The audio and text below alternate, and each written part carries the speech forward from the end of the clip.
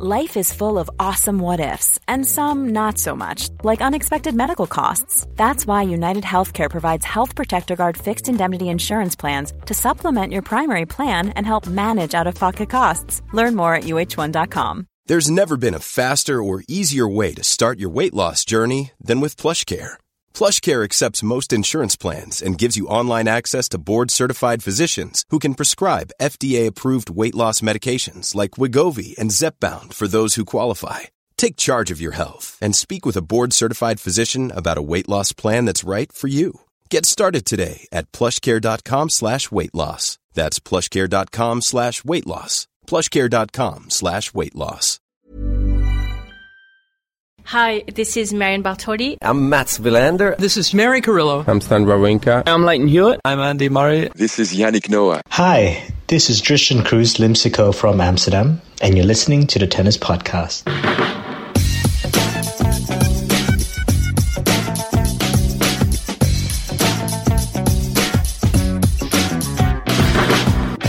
Well, hello, and thank you to Tristan in Amsterdam for your intro and for your support in the year 2020. What a year it's been. It's been 3 whole days since our last tennis podcast, and very little tennis has happened in the intervening time, so we thought, why not do another one?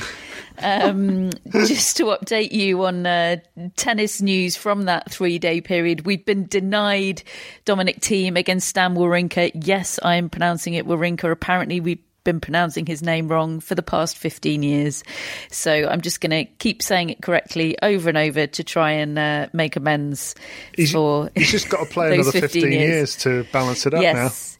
It turns out Andy Murray was getting it right all along. I can't believe we ever doubted him. So Christian Garin has denied us Wawrinka against Thiem because he got the better of Wawrinka. Dominic Thiem, the defending champion, is still in.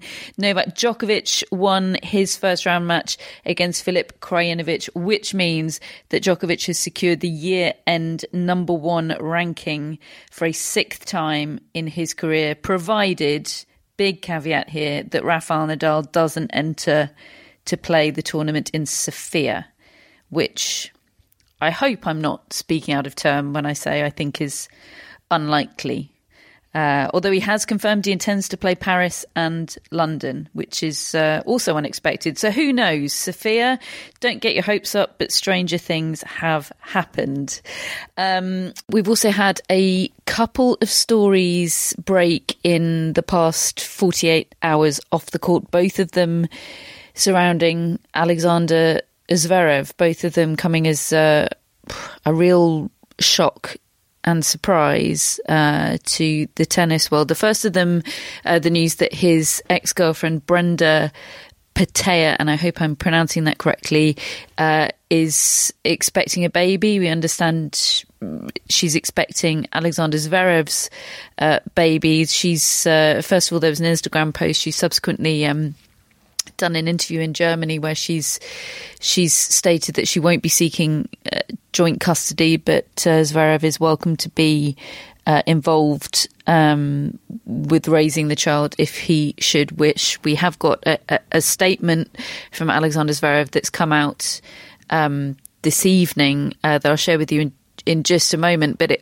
that statement also covers the second story which is broken today regarding Zverev, which is rather distressing. It is an accusation of domestic violence from his former girlfriend Olia Sharapova, who many news outlets, including The Telegraph and the Daily Mail in the UK, are reporting on. She was in a relationship with Alexander Zverev until last year. She claims he hit her head against the wall and tried to strangle her, which is obviously hugely distressing a thing to hear. We have had a statement from Zverev, as I said, just in the last half an hour or so, and it reads thus: "The last days were quite challenging for me. I will be a father at age 23, and I am very much looking forward to the child. Even though Brenda and I are no longer together, we have a good relationship, and I will live up to my responsibility as a father. Together we will take care of the little person that is about to grow.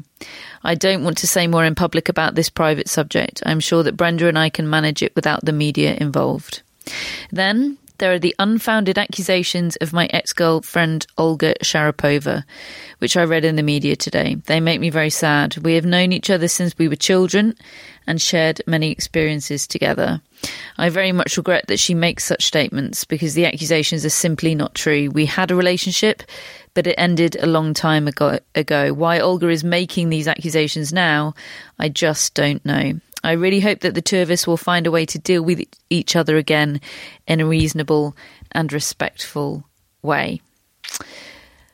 So that is where we're at with that story. I don't know if there'll be any further developments. It's obviously something that is really made the tennis sports news world sit up and pay attention. As and when, there is news and developments, we will keep you across them. But that's obviously a hugely distressing story to read and hear about. But we are going to move on to slightly happier, well, hopefully happier topics. It depends what comes out in the bag of questions, doesn't it? You've been sending in your questions in there, I'm going to say dozens. Does dozens feel right, Matt? Can you say hundreds if it's over 100 but less than 200? Yeah. I don't think you can. I think it needs to be more than 200. Dozens, it is. Dozens. What about droves? Yes. It's enough, I think isn't it? droves is a non-specific large quantity. So thank you for your droves of questions. The overall quality has been extremely high, and we've had to have a very stringent selection process. So many apologies if your question hasn't made the cut. We will, of course, be doing future Any Questions shows, so there'll be other chances for you to get your questions answered. I mean, we've agreed amongst ourselves to do about 4,000 podcasts between now and the end of the year, so I'm sure there'll be other Any Questions shows popping up. But we're going to start. I'm gonna fire some questions at you, folks. Great. Ready? Well, you're going to answer them as well, I hope.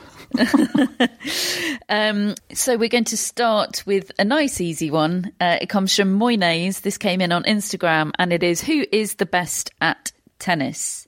And I assume Moynes means out of Matt, David and Catherine, and not out of people in the world, because the answer to that is at the moment Novak Djokovic.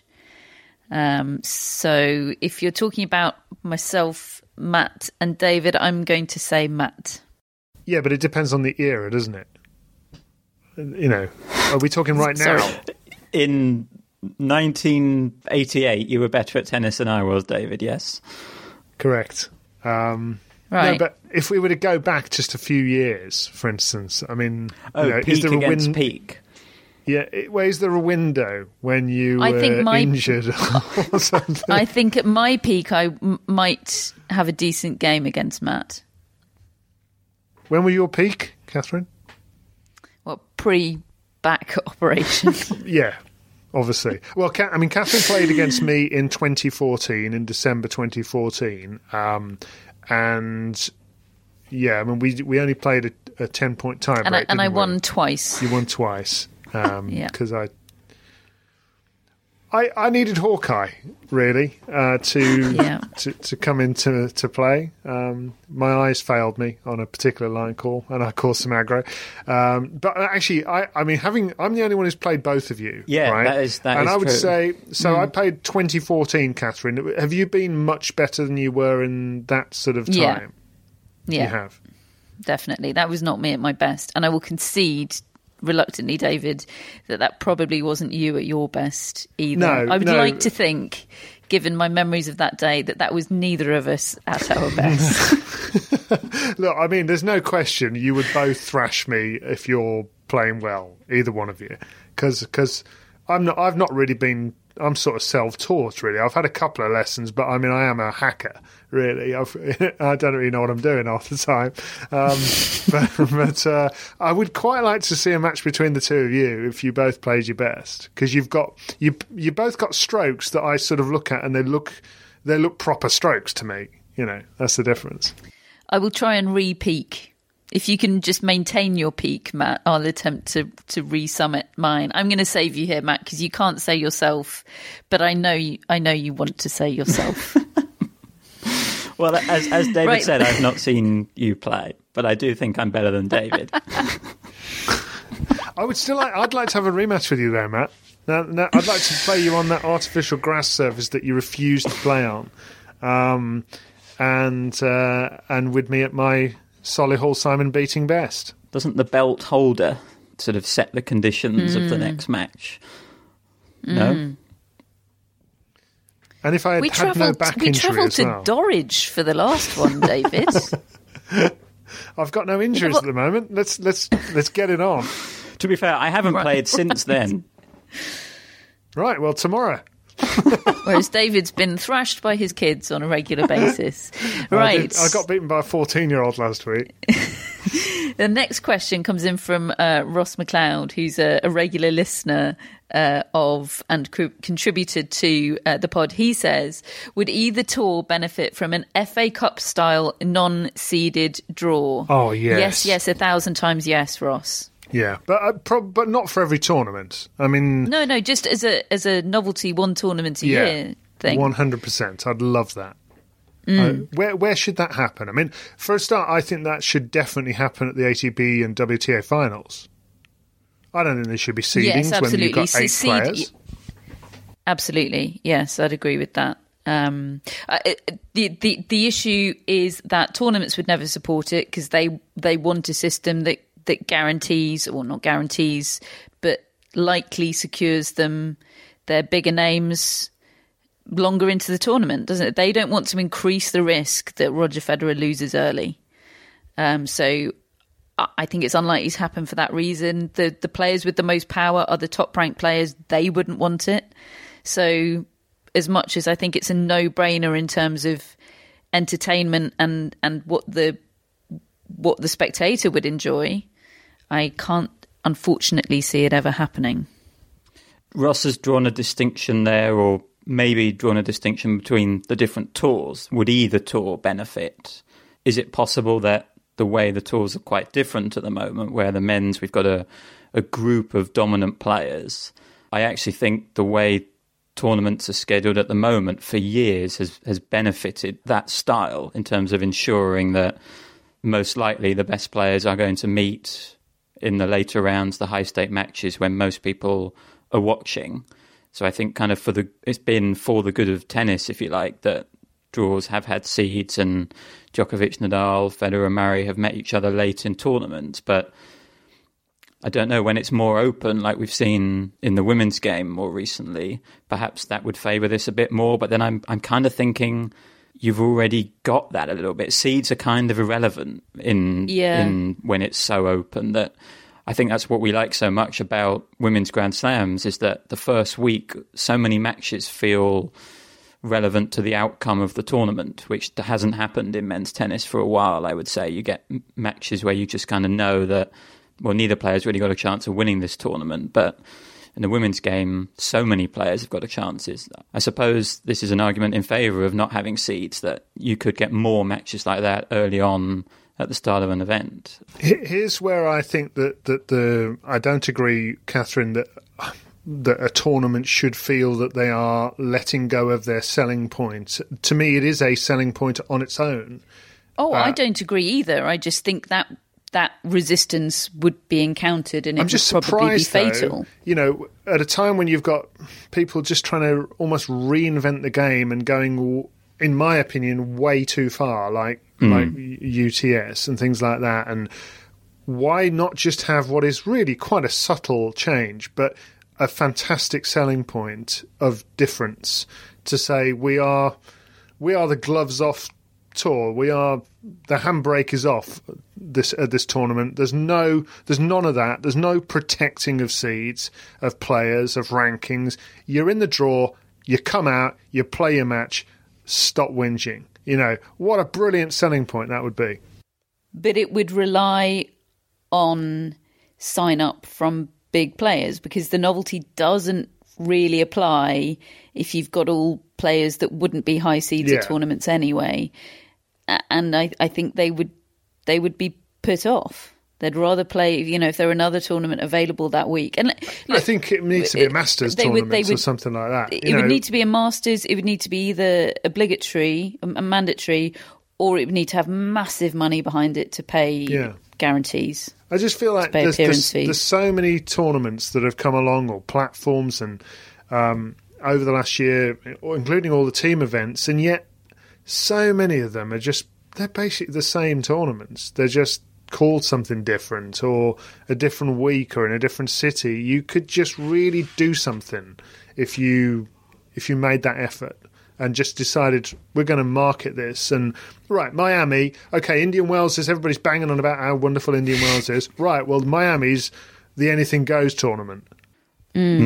Somebody do it. Come on. We've done the big sell. It's a no-brainer. You mentioned the ATP finals and the WTA finals. I don't like round robin in tennis. I mean, I don't really like it in anything, but I know it's a selling point for the tournament in that they can guarantee players being in the draw for a certain amount of time and kind of selling sessions in advance. People know they're going to see the best players. But I've always thought that tennis works best when it's just straight knockout. And I personally would like to see the year-end finals have a different format.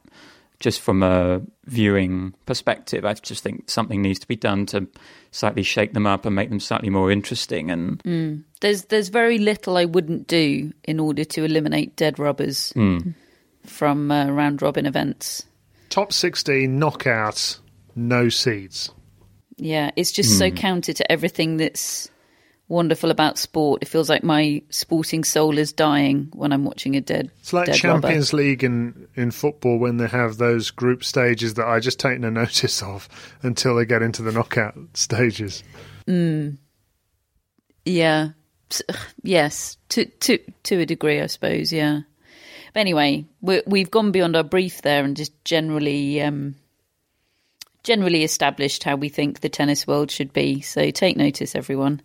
Beth Fortin on Instagram says, since you travel a lot, not necessarily a very current comment, but yes, Beth, since you travel a lot, worst travel stories and best travel tips. Who would like to go first on this one?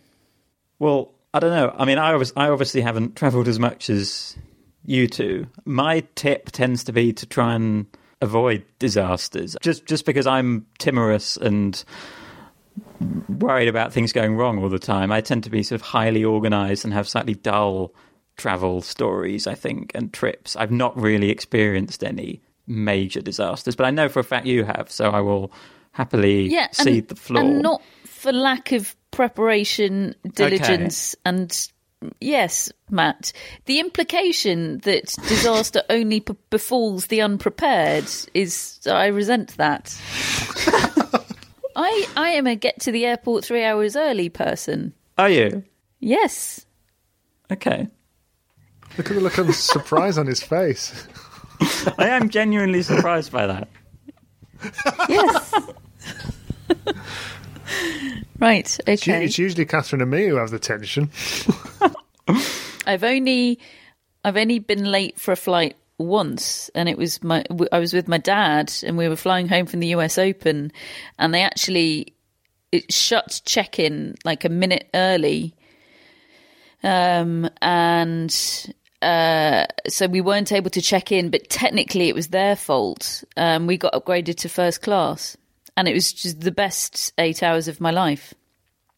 They brought a dessert trolley round, and I said, can I have one of everything? I was like Macaulay Culkin in Home Alone 2, Lost in New York. Splendid. I had my enormous tennis ball, which I'd got signed by a bunch of tennis players. I was wearing a hoodie, had this enormous tennis ball under my arm, and I sat there in first class, just having a little bit of every dessert. Was this in 2004? But that was my dad's fault that I was late for that flight. Sorry, Dad. Yes, 2004. I had a missed connection at a missed flight once, having just got there in plenty of time, gone through the bag check-in, got through the other side. I don't know, sat there with my headphones on, didn't sit near a screen, And just sort of we're getting close here. I took my earphone out just to have a listen, and I heard something go up and saying, "Your flight is leaving." And I remember thinking, "Oh, that'd be a horrible position to be in, wouldn't it?" and I thought no more of it. And a few minutes later, I suddenly realised they'd been calling my name. I just went hurtling towards the. This is what I mean. The plane, and it turned out it was me, and I missed the flight. Did you make? Oh, you missed it. Yeah, I had to buy another one, so that wasn't very good. Those were my early years. I learnt my lesson, but I've had a couple of others. I had one time I went to Australia, and I mean this was 3 flights to get from where we are via Dubai and Singapore, and the flight to Dubai was at our end late because of bad weather in Birmingham, where I was taking off from. And as a result of that, I then missed the connection to Singapore.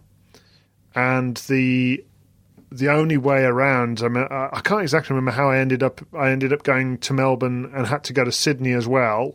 And by the time I'd done all that, the whole trip was well over 40 hours. Yeah, that was pretty grim. It was supposed to be 2022 or something, and it ended up being over 40. So that wasn't great. And then there was the one when I was in my second year with the ATP, and I was at a tournament in Switzerland, the one that Roger Federer first played in Ingolstadt in Switzerland. And, with the cow? Yes, the cow one, where he got given a cow. And there was rain for 5 days. Literally for 5 days with no play at all. So they get to Friday and they're still in the first round. And the next week I've got a tournament in Croatia, which I'm supposed to be there on Saturday for, and yet I'm still there on Friday and we haven't got past the first round yet. So I'm having to stay on. And I eventually got to the tournament in Croatia on the Wednesday, and the tournament started on the Monday, so I had to wait for this thing to finish. And then between the Wednesday and the final day, I met my wife. So that was quite good. That ended up all right. You could have had an extra few days with her. Yeah. So what can I say?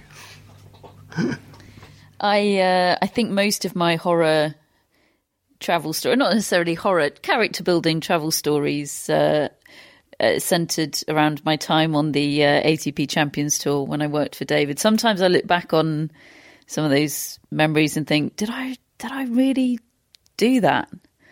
They all make me sound extremely adventurous, but of course at the time you're just sort of going along with things. I got quarantined in a hotel room in Chengdu. I was waiting for Chengdu to come up in the worst travel stories segment. Yeah, Chengdu was not an epic time in my life. I did subsequently return to Chengdu and eventually got to see the pandas. So I have had a positive Chengdu experience since then. But my first trip there was pretty scarring. It was sort of just doomed from the word go. The flight was cancelled and then I missed my connecting flight. And then I got there and was ill and ended up quarantined in this hotel room. And then the return flight was delayed due to horrendous smog. Sat on the tarmac at Chengdu Airport for about 8 hours with no air conditioning.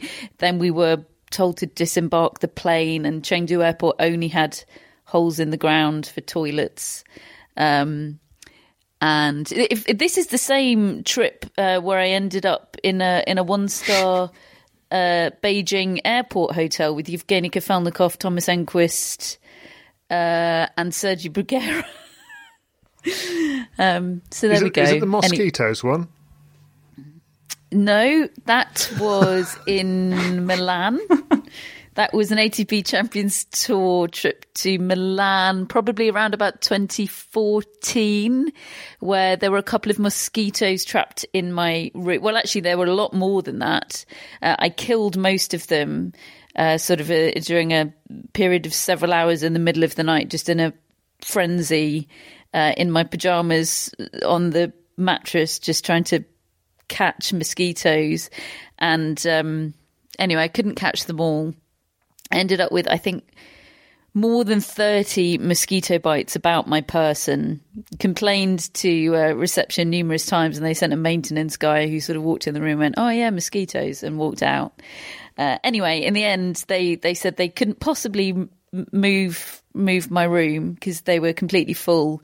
So I thought I had actually lost my mind because I went and locked myself in the bathroom, and I could hear mosquitoes buzzing in my ears in there. Mosquitoes were following me wherever I went. So I picked up my pillow and I took myself downstairs and I lay down on the sort of chaise longue in the lobby and said, well, if you can't find me a room without flesh-eating insects, then I shall sleep here. And lo and behold, a room materialised quite quickly, because nobody wants a sort of semi-dressed Catherine Whitaker asleep in their lobby, it turns out. Not when she's not happy. Can you believe? I also got detained by the ash cloud, got stranded in Barcelona, and had to drive from Barcelona to over the French border, ended up in Montpellier, stayed overnight at a winery in Montpellier. Thank you, ATP Champions Tour. That was great. Then hired another car in Montpellier and drove it up to Paris, where in Paris just about managed to get a Eurostar, even, despite just horrendous queues because everybody was trying to get home because there were no flights anywhere. Oh, and a trip to Santiago in Chile, great city, but I think it was the last of a sequence of quite a lot of long-haul trips, and none of my ploys to get upgraded. There was no low that I wouldn't stoop to try and get upgraded from economy. There's nothing as depressing than sort of bumping into Pat Cash in the at boarding and then watching him turn left while you turn right. You needed your dad. Yeah, so I'd had my fill of that, so I thought, right, this time, did a bit of Googling about ways to upgrades. Anyway, I wore a splint and a sling on my right arm. Catherine! And didn't work. So I wore it at check-in thinking this is bound to work. Did my saddest face. Didn't work there. I thought I'll keep it on because they can still upgrade you at the gate. I'll do my most pathetic face at the gate. Didn't think that all the way through because I then didn't get upgraded at the gate, but then you can't remove it straight away. So then I had to board the aircraft wearing the sling and the splint. But then all of the crew have seen me in the sling and the splint. Anyway, 13-hour flight to Santiago, had to keep the splint and the sling on all the way in order to save face. And it was really itchy and uncomfortable. So I had my comeuppance. That is the universe getting you back a bit, I think. God. Mm-hmm. Matt, can you believe I was desperate, Matt. She still talks to me, and I sent her on all these trips. She was working for me. I mean, if you ever wonder why there's a bit of tension, it was great. As I said, character building. So that's 3 questions, and we're 30 minutes in. We've got another show next week. It's all right. Good job we're doing 4,000 podcasts between now and the end of the year. If you're looking for plump lips that last, you need to know about Juvederm lip fillers. With Juvederm Volbella XC and Juvederm Ultra XC, your lip look, whether it's subtle or bold, can last up to 1 full year with optimal treatment and no additional maintenance. Find a licensed specialist and see if it's right for you at Juvederm.com today. That's JUVEDERM.com. Add fullness to lips in adults over 21 with Juvederm Volbella XC or Juvederm Ultra XC. Do not use if you have severe allergies or a history of severe allergic reactions, or if you're you're allergic to lidocaine or the proteins used in Juvederm. Tell your doctor if you have a history of scarring or taking medicines that decrease the body's immune response or that can prolong bleeding. Common side effects include injection site redness, swelling, pain, tenderness, firmness, lumps, bumps, bruising, discoloration, or itching. As with all fillers, there's a rare risk of unintentional injection into a blood vessel, which can cause vision abnormalities, blindness, stroke, temporary scabs, or scarring. For full, important safety information, visit Juvederm.com. A lot can happen in 3 years, like a chatbot may be your new best friend. But what won't change? Needing health insurance. United Healthcare Tri-Term Medical Plans, underwritten by Golden Rule Insurance Company, offer flexible, budget-friendly coverage that lasts nearly 3 years in some states. Learn more at UH1.com. Hello, Tennis Podcast listeners. David here. Now, you might know that I love a bit of cooking, and I think I'm quite good at it. But if I'm honest, even I get fed up trying to work out what to do every night. That's where Home Chef comes in. Being able to put together a delicious meal without the long prep and the cook times, well, that's pretty cool. Home Chef provides fresh ingredients and chef-designed recipes conveniently delivered to your doorstep to simplify your cooking experience. They have over 30 options a week and serve a variety of dietary needs, so you don't have to worry about what to make ahead of time. Not only is it convenient, but it's economical too. Home Chef customers save an average of $86 per month on groceries. Now, for a limited time, Home Chef is offering Tennis Podcast listeners 18 free meals plus free dessert for life and, of course, free shipping on your very first box. Go to homechef.com/tennis. That's homechef.com/tennis for 18 free meals and free dessert for life. You heard it right. Hannah Thompson asks, who, if anyone, would you bring into Tsitsipas's team to take him up a level? Who should coach Tsitsipas? Oh, anyone? My word, that's a good question. I think only a consultant type, because I just don't think you can remove his dad. If somebody wants to come in and take over and ditch the dad, I don't see that working. I think he can't. He needs his dad around. He loves his dad. He wants to be rid of his dad. He doesn't want him not there. Can his dad not be around but not coaching him? There are examples of that. I mean, look, I don't 100% know, but that's why I kind of think if there could be a consultant that his dad was okay with, somebody who could, because the other thing is, I really don't think there's much wrong with Tsitsipas's game as it is. There's a couple of tweaks, it seems to me. Technically, he needs to smooth out a couple of things, and I don't know how big those jobs are. The serve one that requires the footwork, as Mary calls it, and the backhand return, particularly against the big servers, and the use of a slice, and just how best to go about handling his own backhand. And I don't know how big those jobs are, really. I don't know whether it's sort of, right, employ somebody for 2 months in an off-season and just sort it, or whether it's somebody you've got to have around all the time. I don't think mentally he's got, on the court, a big problem or anything like that. I mean, yes, there was that worry over losing those big leads and shanking and all that sort of thing, but his French Open was good. So I kind of think he'll probably work through those things. I think if you took his dad away, he would just be depressed. He wouldn't want to do it. I always find questions about who should be someone's coach really hard. They're so interesting, but there's so much that goes into a coaching dynamic, and I think you see so many coaching relationships not last very long because so much of it is about personal chemistry and connection rather than necessarily what they're actually telling you about tennis, I think. I think people do often say that a tennis coach is a bit like, the role is a bit like being a parent in a way, and that what your aim is so that they can do it without you, I suppose, because you're not able to help them on the court. And I do wonder with Tsitsipas's dad, I completely agree with you, David. I think he tried that 1 week, didn't he, without him in Rome, I think, and yeah, he was close to a breakdown, I think, by the end of that, not having his dad around. But perhaps the recognition that something needs to change or something could change needs to come from the dad.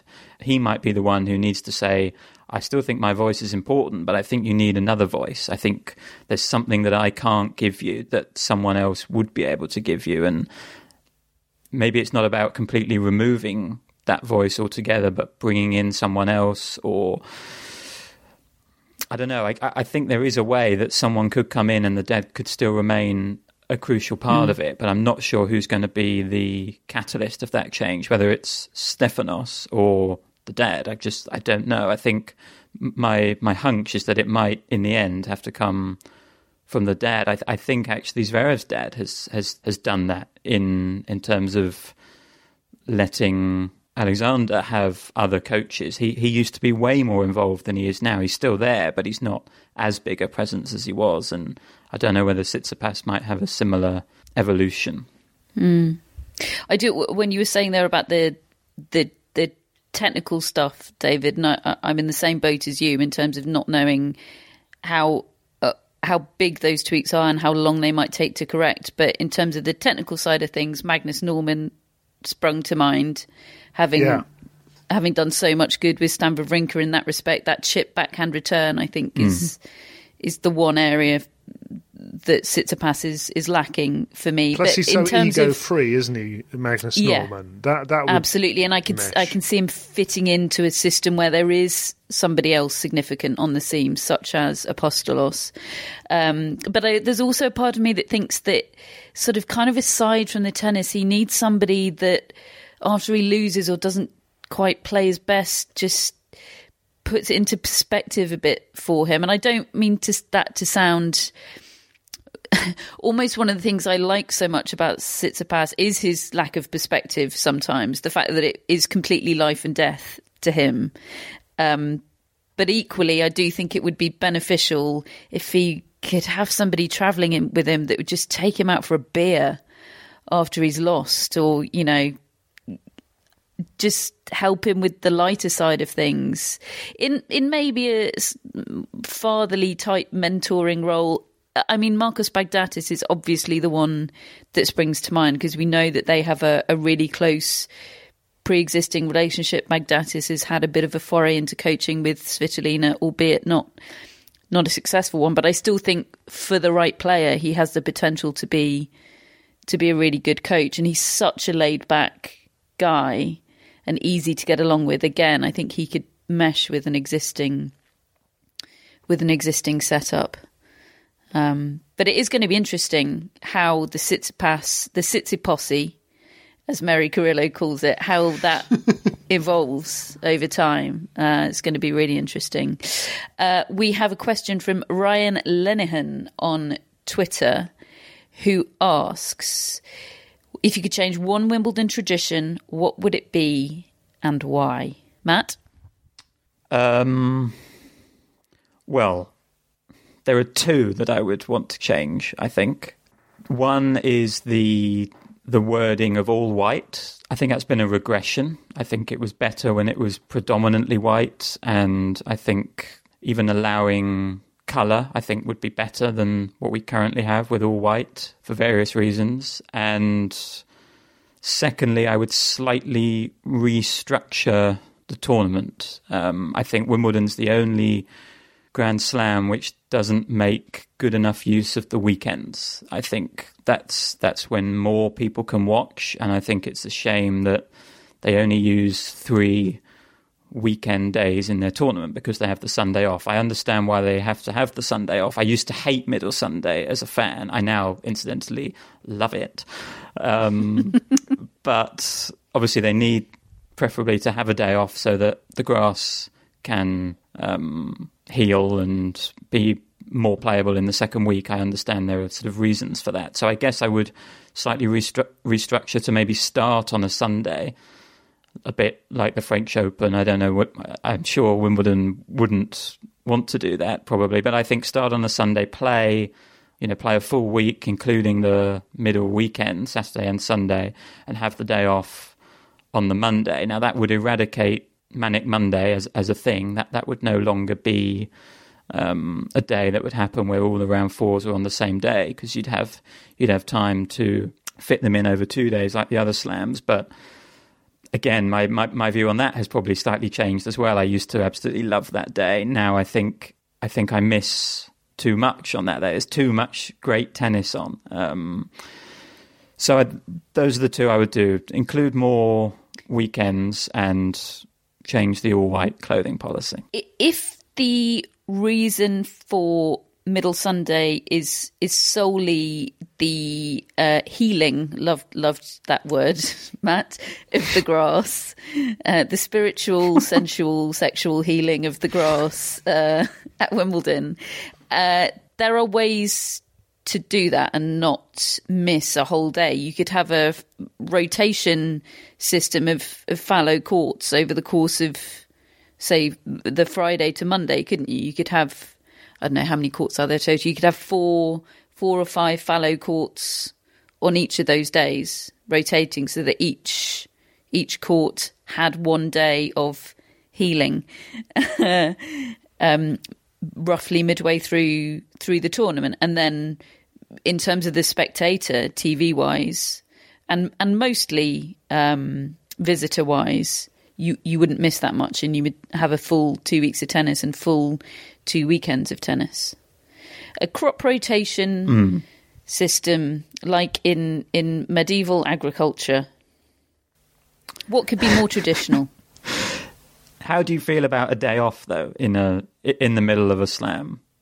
Oh, selfishly love it, but from the outside, ludicrous. Do you think? I think if they could get away with it with the courts, I would get rid of it now.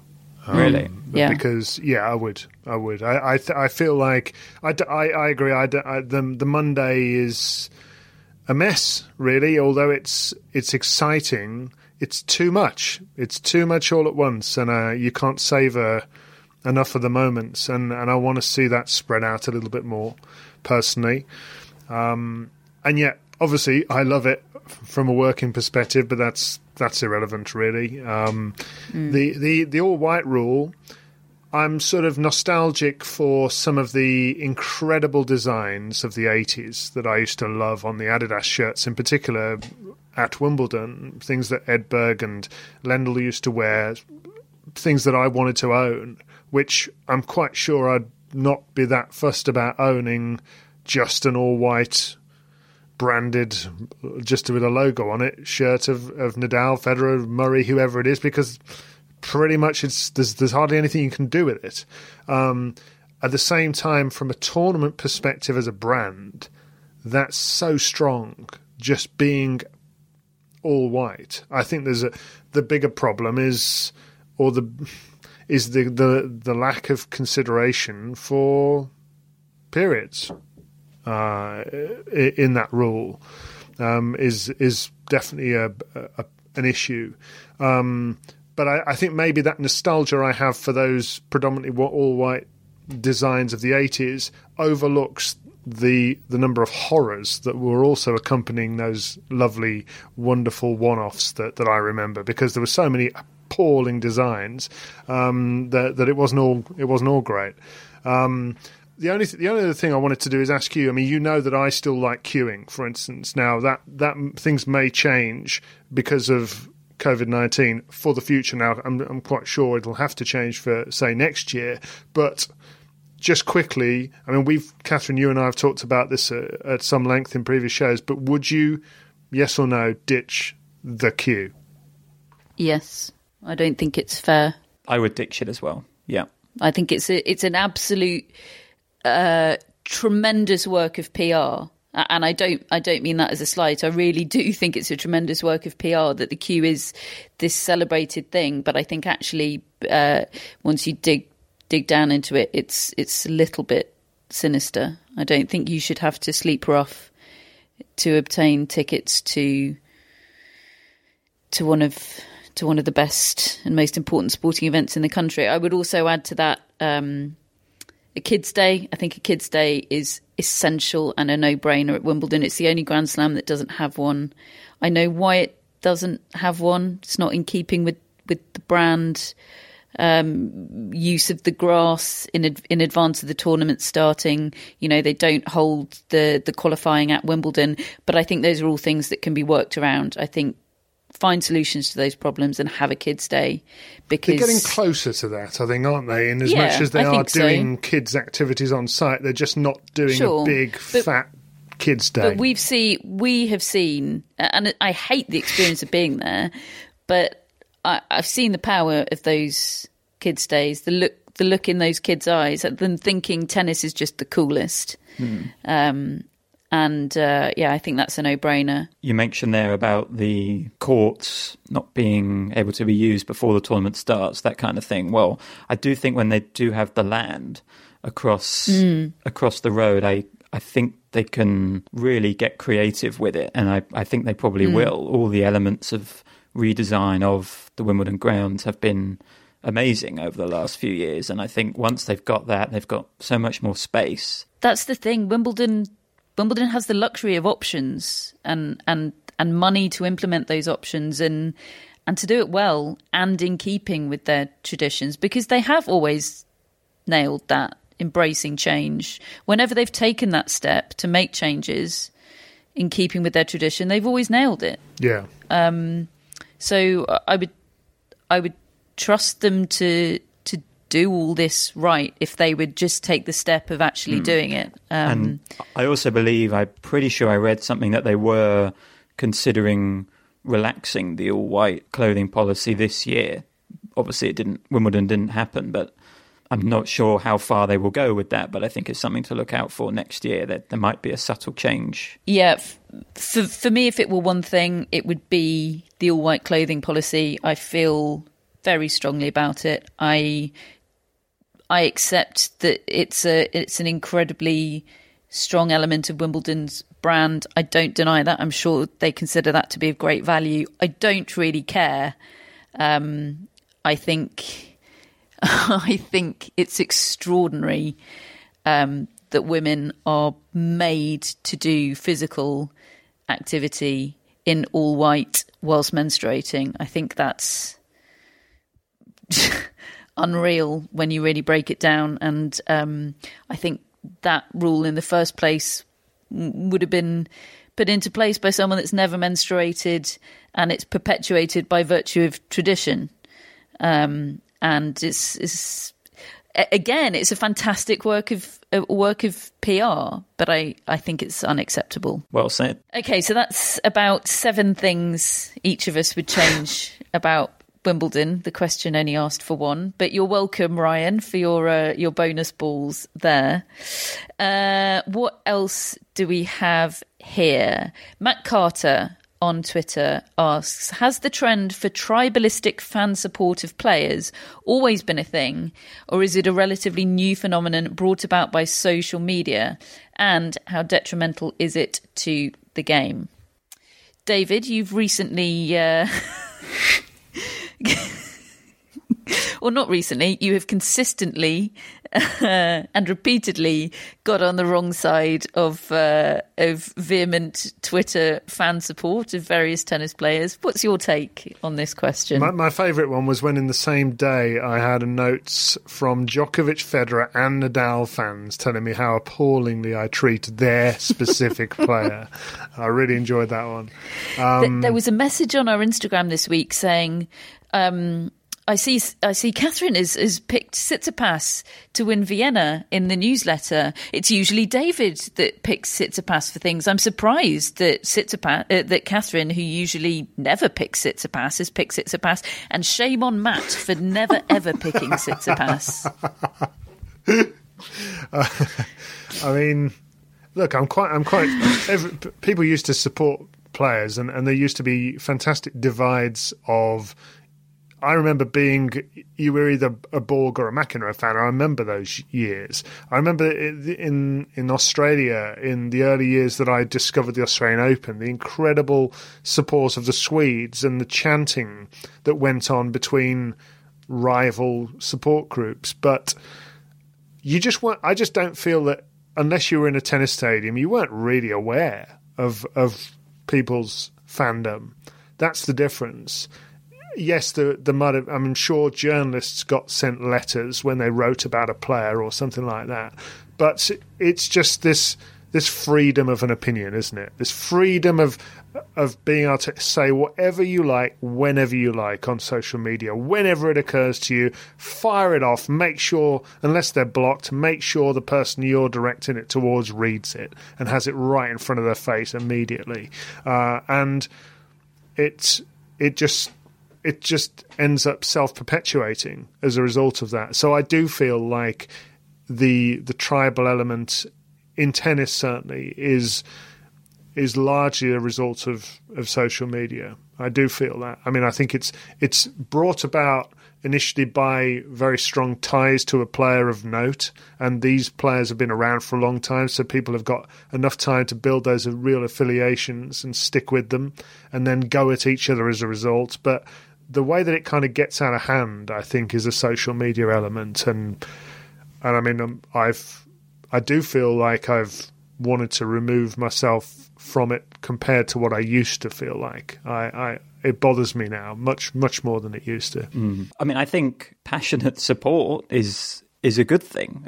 I wouldn't say it is detrimental to the game. I think it can easily tip from passionate support into abuse. I think on social media, the main issue I have with social media and tennis is the way that we've seen quite a lot of players be open about the messages they receive just from losing a match that someone had bet on them to win. I mean, that I believe the sport is doing something to combat that and to expose the people who do send those messages. But I think in terms of fan support on social media, I think one of the shames for me is that any kind of discussion about Federer, Nadal or Djokovic ends up a kind of pile-on from the other set of fan bases. And that's a shame. I also think it's weird how that's happened when you consider the actual people that they're supporting who have never conducted themselves like that. But I think it says more about social media than it does tennis. But it's interesting that you think it's bigger now, this idea of fan support because of social media. And I suppose that does make sense. It may just be a perception thing, though, because I can see it. I can't... You can turn a blind eye, but if you want to be involved in a conversation and comment about a tennis match or a tennis player, you've got to accept that you're out there to be piled on. If you say something that is against a fan base's player. It can't just be perception, though, can it? Because there are things that people say on social media that they simply wouldn't say in real life, wouldn't have opportunity to, because there'd be no one there to listen to them. I wouldn't have, I don't know, wouldn't have a platform or audience for it. I mean, I do think I am instinctively uncomfortable with the word fan now, which I can't remember when that happened, whether it's always been the case. I don't remember it changing or feeling like it had changed. But to me, the word fan inherently means irrational and unreasonable support. As you say, there's a distinction now for me between passionate support of someone, and I watch sport and passionately support people and teams, but there's a difference between that and fandom, which for me implies something of the irrational and the inability to be reasonable. And kind of anybody that describes themselves as a fan, and this is probably unfair because there are plenty of people that would describe themselves as a fan and mean it by what I consider to be my old definition, David, as you describe sort of Borg and McEnroe fans. I kind of disregard their views on things if they describe themselves as a fan, because I think, well, you're not applying reason, logic or rationality to what you're saying. And I know that's throwing the baby out with the bathwater, because there will be plenty of self-described fans that are able to apply those things. But I am edgy about that word. I feel that we need a new word. And I feel like social media is a massive contributor to my change in perception of that word. Yeah, we'll support. I mean, for example, you're a fan of a football team, aren't you? And I think we'd all admit and understand that we're all completely irrational about the football teams that we support. That is fandom, and it is tribal. Football is tribal. It's inherently very tribal. Tennis hasn't always been that way, but it does feel like it's become it. I agree with you there. I feel sorry for people who are proper fans, or fans who are decent in their way they carry themselves, because this isn't the same thing at all. When I was a kid, there was something called football hooliganism, and they tried to hide under the name fan. And I used to go to grounds and feel awful as a kid when hooliganism was going on around me, and I remember seeing it. Now, this sometimes becomes a virtual version of that, and it really does bother me. It isn't fair on the many listeners who are listening to this thing. Well, I'm a fan, and I wouldn't behave like that, And so you almost need a new word. I feel like the way we ended up having hooligan to describe the people that carried out what was just violence, not supporting a team, but bringing shame on that team. And that's what a lot of these people do. I feel is they bring shame on the player that they are connecting themselves with in order to dish out abuse.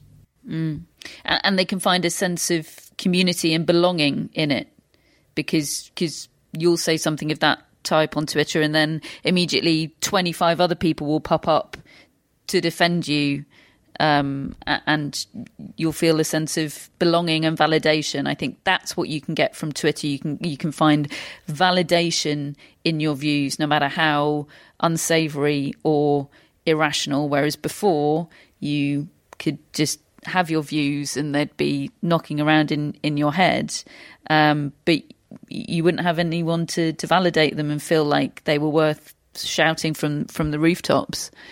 So I do think things have changed. Sadly. Oh, what a wonderful world. Okay, we've got a couple of minutes left. Do you think we can cover off what are the worst 5-set matches you've had to sit through from Chris Ayres in that time? I'm going with Kevin Anderson against John Isner at Wimbledon. That was my one. What was it, 2 years ago? Because of so many reasons. Yeah. I mean, I think it was 6 hours and 36 minutes. It was 26-24 in the fifth. It was the match that brought about the fifth set tiebreak at Wimbledon for the first time, and was basically announced by Tim Henman on live television, even though he couldn't officially do it. He knew it was going to happen, or that it was coming, and therefore he thought he'd get it in there so that everybody would calm down. It's the match that pushed back Nadal against Djokovic so that they couldn't get the thing done in the night on the day it was supposed to be played. It was called off at about 11 p.m. at 2-1, ended up carrying over to the next day, causing the women's final to be a not before. And I I don't mean this as disrespect to Kevin Anderson and John Isner, who played an excellent match the way they play matches, but because of the styles that they have, put them against each other, and it's a snore fest for the most part. We had Justin Gilmour-Stubbs standing up for the whole match in the front row of the players' box with his fist raised in the direction of John Isner, and most people I know were just hoping it would end. Now, that's not me just saying, 5-set tennis has no place anymore, but the worst thing you can ever have is a 5-set match where the players are not playing well at the same time. That's when I tune out, to be honest. Oh, what a joy it was to relive that match, David.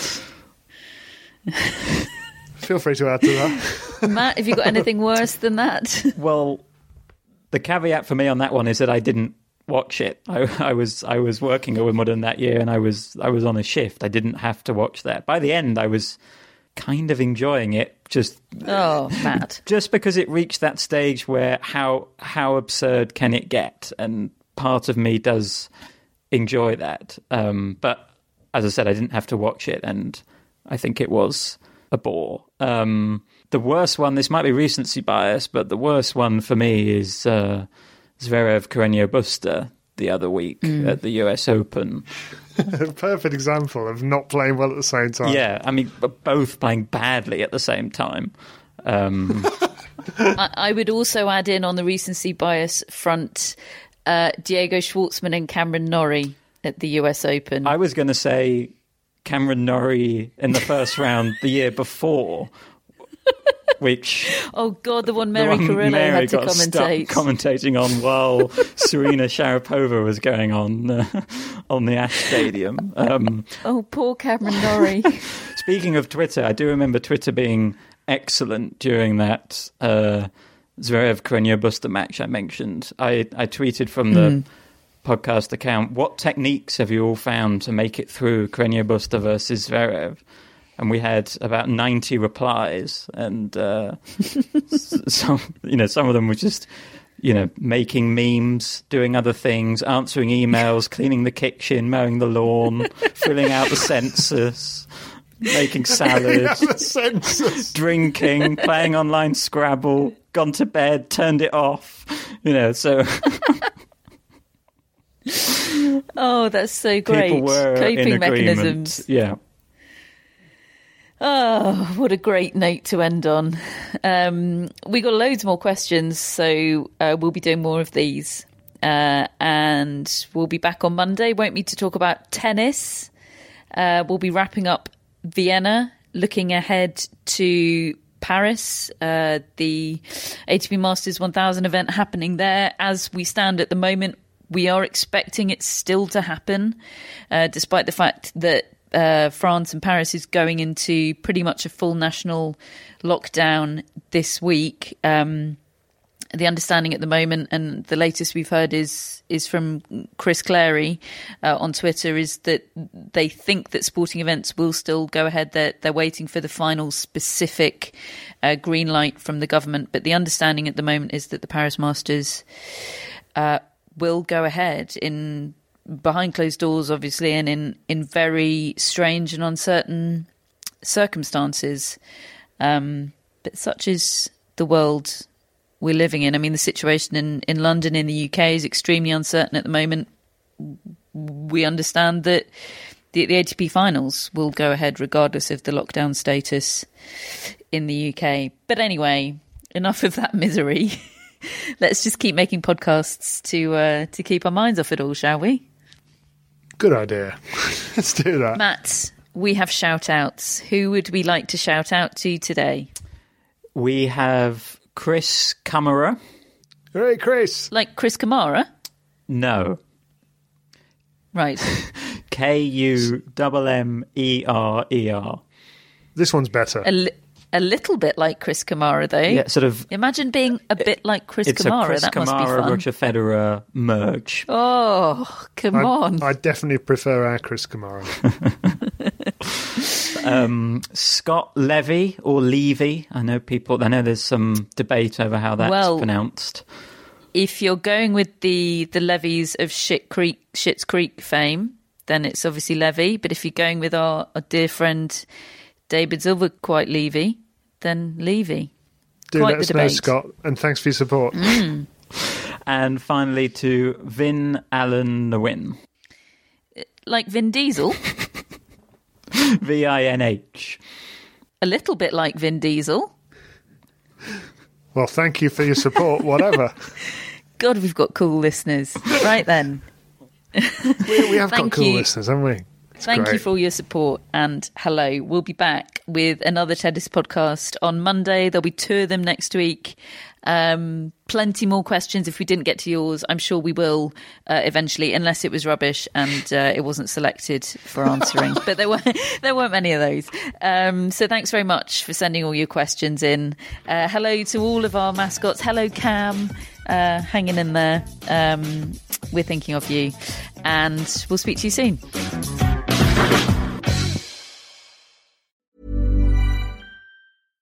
Hi, I'm Daniel, founder of Pretty Litter. Cats and cat owners deserve better than any old-fashioned litter. That's why I teamed up with scientists and veterinarians to create Pretty Litter. Its innovative crystal formula has superior odor control and weighs up to 80% less than clay litter. Pretty Litter even monitors health by changing colors to help detect early signs of potential illness. It's the world's smartest kitty litter.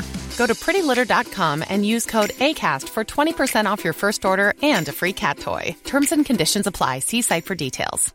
Mom deserves the best, and there's no better place to shop for Mother's Day than Whole Foods Market. They're your destination for unbeatable savings, from premium gifts to show-stopping flowers and irresistible desserts. Start by saving 33% with Prime on all body care and candles. Then get a 15-stem bunch of tulips for just $9.99 each with Prime. Round out Mom's menu with festive rosé, irresistible berry chantilly cake, and more special treats. Come celebrate Mother's Day at Whole Foods Market.